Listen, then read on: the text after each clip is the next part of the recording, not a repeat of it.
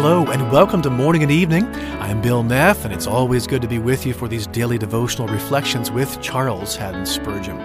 In 1 Samuel chapter 7, after a victorious battle against the Philistines, the prophet Samuel raised a monument to God. He called it his Ebenezer.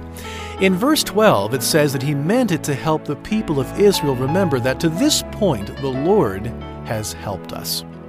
And with that in mind, Spurgeon writes, "The words to this point serve like a hand pointing to the past.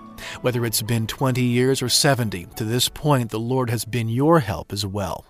Through poverty or wealth, sickness or health, at home or abroad, on land or sea, in honor or dishonor, in perplexity or joy, in trial or triumph, to this point the Lord has helped us."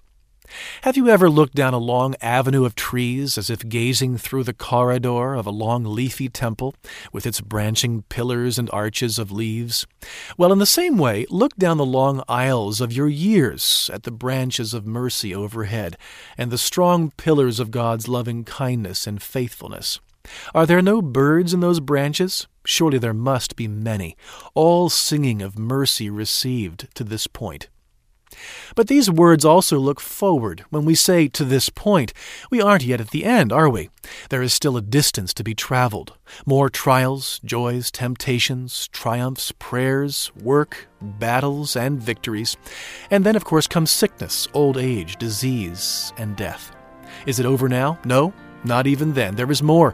There's our awakening in Jesus' likeness, thrones, harps, songs, the face of Jesus, the society of saints, the glory of God. Be filled with courage, believer, and with grateful confidence raise your monument to God who has helped you to this point and will help you for the rest of the journey. Well, that's Charles Spurgeon with today's insights into 1 Samuel 7:12. Don't forget that a free transcript of these comments is available to you online at morningandevening.org. I'm Bill Neff. Thanks for listening. Have a super day.